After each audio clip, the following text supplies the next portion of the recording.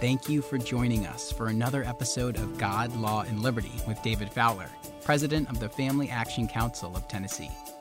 Every week, we are putting culture, politics, and law on a collision course with the truth of God's Word. And now, here's David.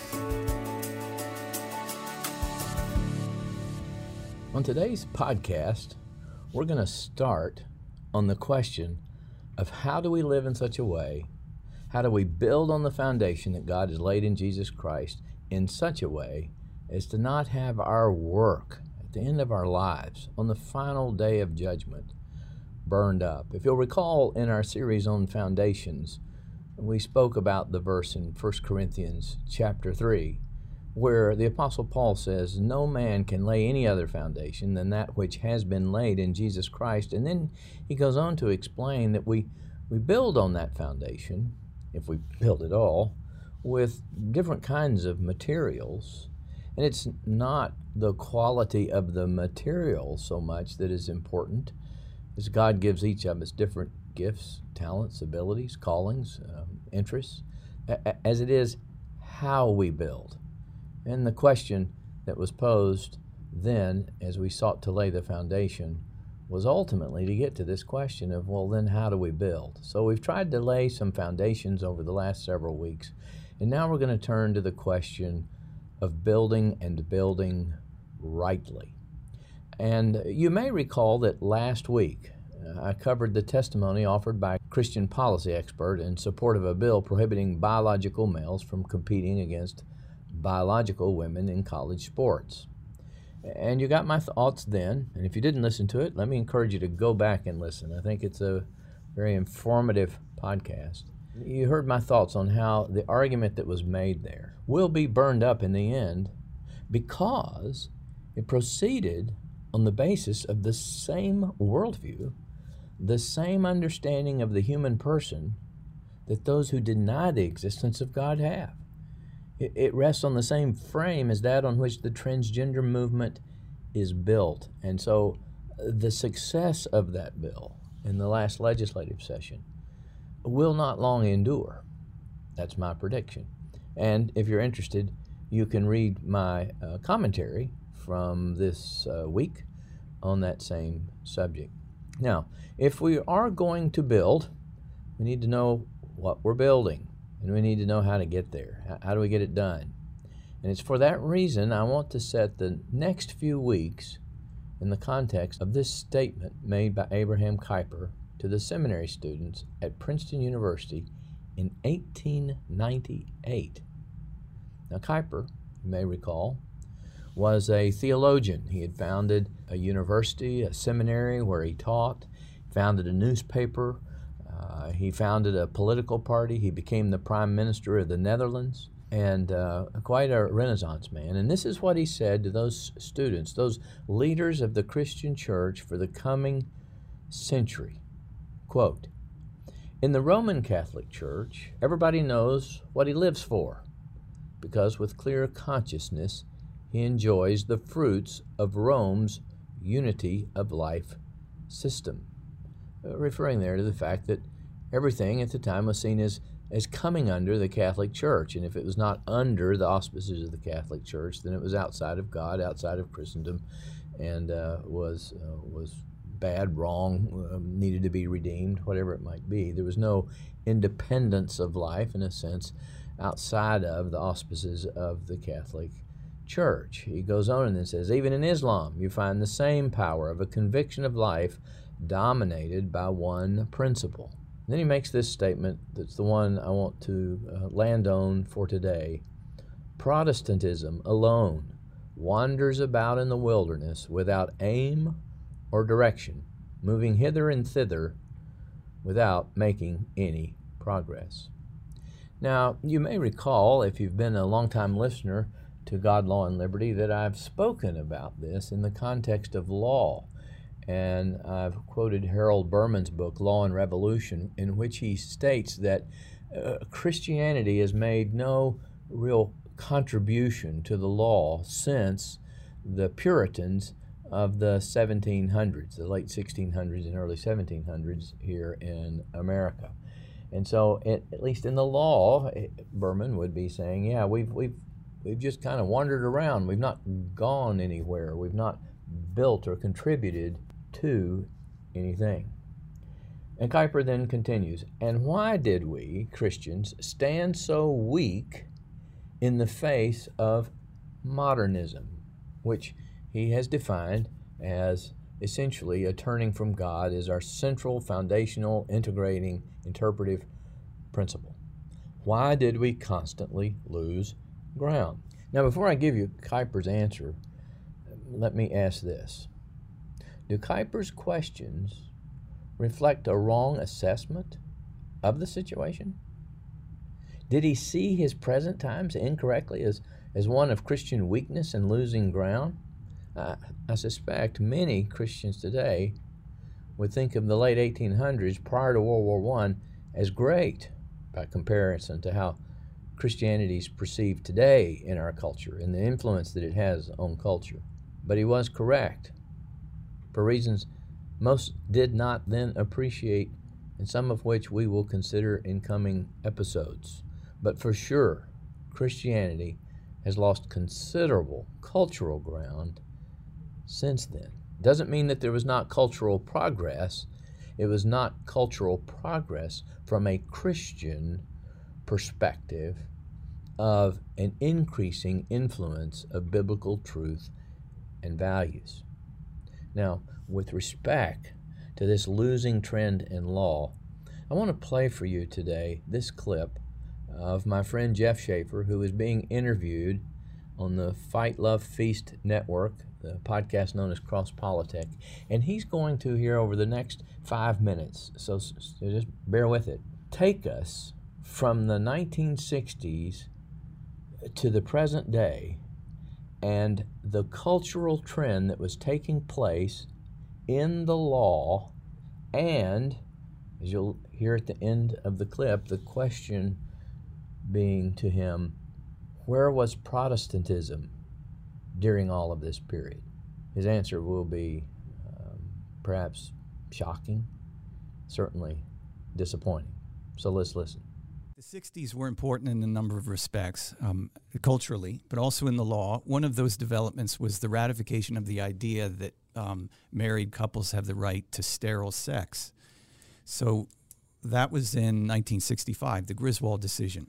Whoa. Have the right to sterile sex. Okay. There had been, and this may surprise your viewers, a long legal history where contraception was prohibited.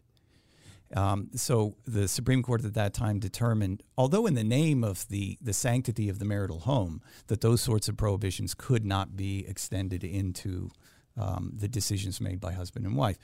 It wasn't but a few years later, in 1972, in the Eisenstadt case, that the Supreme Court said, what we said about the sanctity of the marital home doesn't really matter. There is no difference between sex between persons in a marital relationship and outside of it. So this right to access contraception to make the decision whether to bear or beget a child goes to individuals.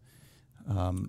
So we have now this kind of a more fully instantiated right to sterile sex. So pause there. I think you need to unpack that for us. Yeah. What was the Griswold decision? Yeah, well, that was the first. Hold on. No, but yeah, that. But also, but what's the significance of the court ruling that people have a right, married couples have a right to sterile sex? Yeah, there are a number of aspects that we could say are important about that, but this was the first decision that emerged from this purported right to privacy. Okay. So okay. There is obviously no such thing in the Constitution as a right to privacy. However, the court determined that because certain elements of the Bill of Rights speak in terms of what arguably could be characterized as privacy. No illegal search and seizures. Exactly. Okay. No forced housing of soldiers in your home. Right. This kind of thing. Okay. I don't know how far to go into this. Go.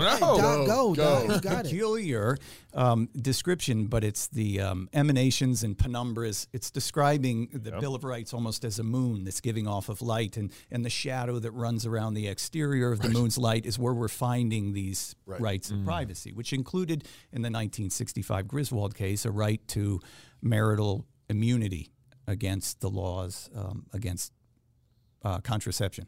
Yeah. I guess I want to know what was the Griswold case? Why was it there, and what was it like in plain terms? What was it deciding? It was an action brought in order to overrule the Connecticut law that had its impact on the access of contraception by marital couples So the Connecticut law had made contraception illegal for everyone. because it was saying, hey, marriage is for procreation and contraceptives are legal. And then the Supreme Court case came in and said, Connecticut, you can't do that. That's right. So we left off in the 1960s. Actually, we got to 72. 72. And you were mentioning this is when they're first starting to find these penumbra in the Constitution, these shadows. Spirit. This it's not there, but their arguing is in some way kind of implied or implicit in the text of the Constitution. And that, does that bring us to Roe versus Wade? It does. When the court issued its opinion in the Eisenstadt case, it was already had Roe in its hands. Wow. So it was a setup. There was language that was included in Eisenstadt intentionally to be used for purposes of the decision to come in the Roe case. They gave themselves precedent. They did. You shut up. This isn't a controversial statement. It's well understood. Wow.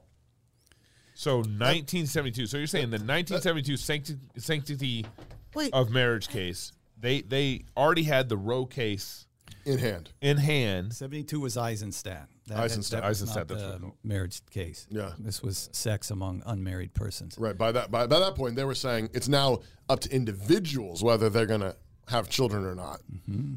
So they've divorced that from family, and then Roe comes. They set themselves up right to privacy, so-called. That's a penumbra in the Bill of Rights.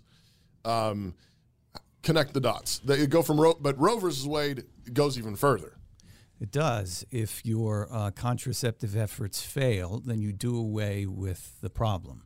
Mm-hmm. So Roe ratified the idea that there's a constitutional right to abortion, to getting rid of your child. Right.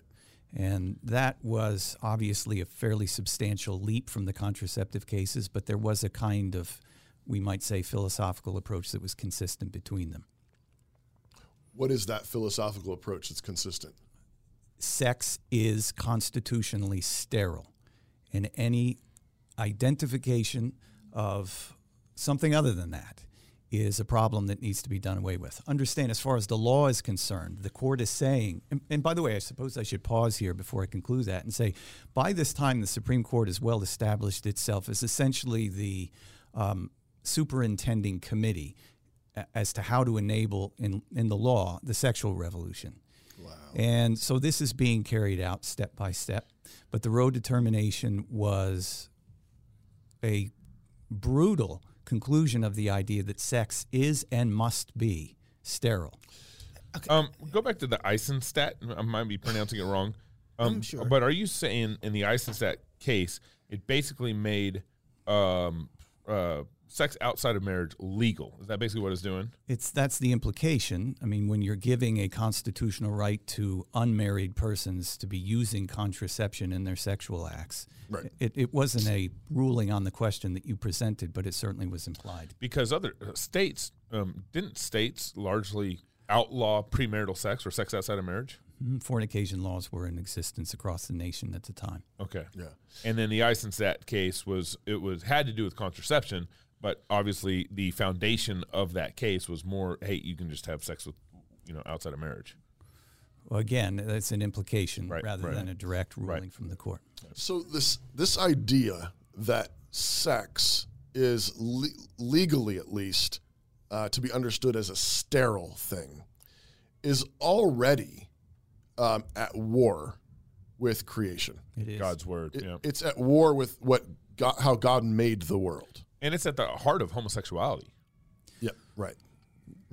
And so I guess, and that's what I'm asking is that if you say that, have you essentially already defined sexuality in kind of a gay way? You have. Yes. I mean, it's already a gay paradigm. That's right. So when we get to the Lawrence decision, when the Supreme Court said that there was a constitutional right to homosexual sodomy, which is when 2003. Okay. there had been the work done already Right. to get us to that Right. point. So Right. If sex between two persons does not need to create another human being, and does not need to be fruitful, then the difference between heterosexual sex and sodomite sex is apparently superfluous. So, Jeff, help me out with something. If it's true that they are setting up Roe v. Wade and they're basically trying to obliterate categories of sex here and what it is, and that's what the secularists are doing, were we seeing the plays as it was happening in that time? What are we doing while all this is happening to the court? Where are Christians at? Where's the world at? What are we reacting to? I'm just wondering, because they're getting some traction here, man. What was our play in the time, in the moment? there wasn't one. The Catholics were in play at the moment. The evangelicals were not. In the early 70s, the Southern Baptist Convention had promoted abortion as a constitutional right. It repented of that in, I think, 2003. But the point is, there wasn't action from our community at the time. Now, having just heard that, let's go back to Kuyper's last statement about why was Christianity so weak? Why did we constantly lose ground? Why might Kuyper have said that? Why might his perception regarding the state of Protestantism and its declining cultural posture have persisted to the present day, to the point that our culture, even here in the so-called Bible Belt, no longer knows what it means to be human, which is what I covered in last week's episode with some of the comments by Jeff Schaefer and the response of Christian organizations in regard to the transgender issue. So to that question, let me continue with this ongoing quote from Kuyper. This is why he said that we lost ground, why we were weak. He says, quote, because we were devoid of an equal unity of life conception, such as alone could enable us with irresistible energy to repel the enemy at the frontier. Now, what is he saying? An equal unity of life conception. He's referring to what he had described as modernism, which we would refer to today as the world without God, the world of autonomous man. He said they constructed a worldview without God from the data of the universe, created, understood, and interpreted by autonomous man. Now, we talked about that again last week in the episode where we said when all we have is autonomous man, all we are is whatever can be empirically measured.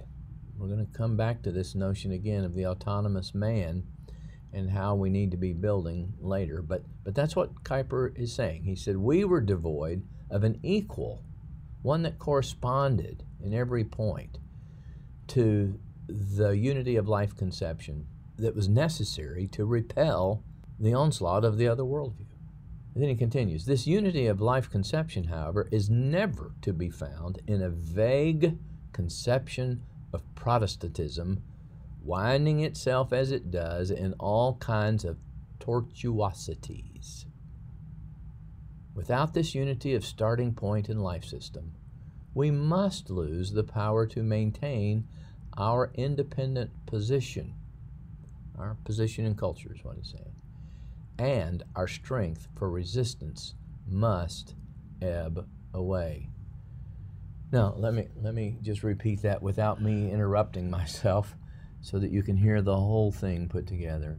He says the reason there was this weakness and this decline is because we were devoid of an equal unity of life conception, such as alone could enable us with irresistible energy to repel the enemy at the frontier.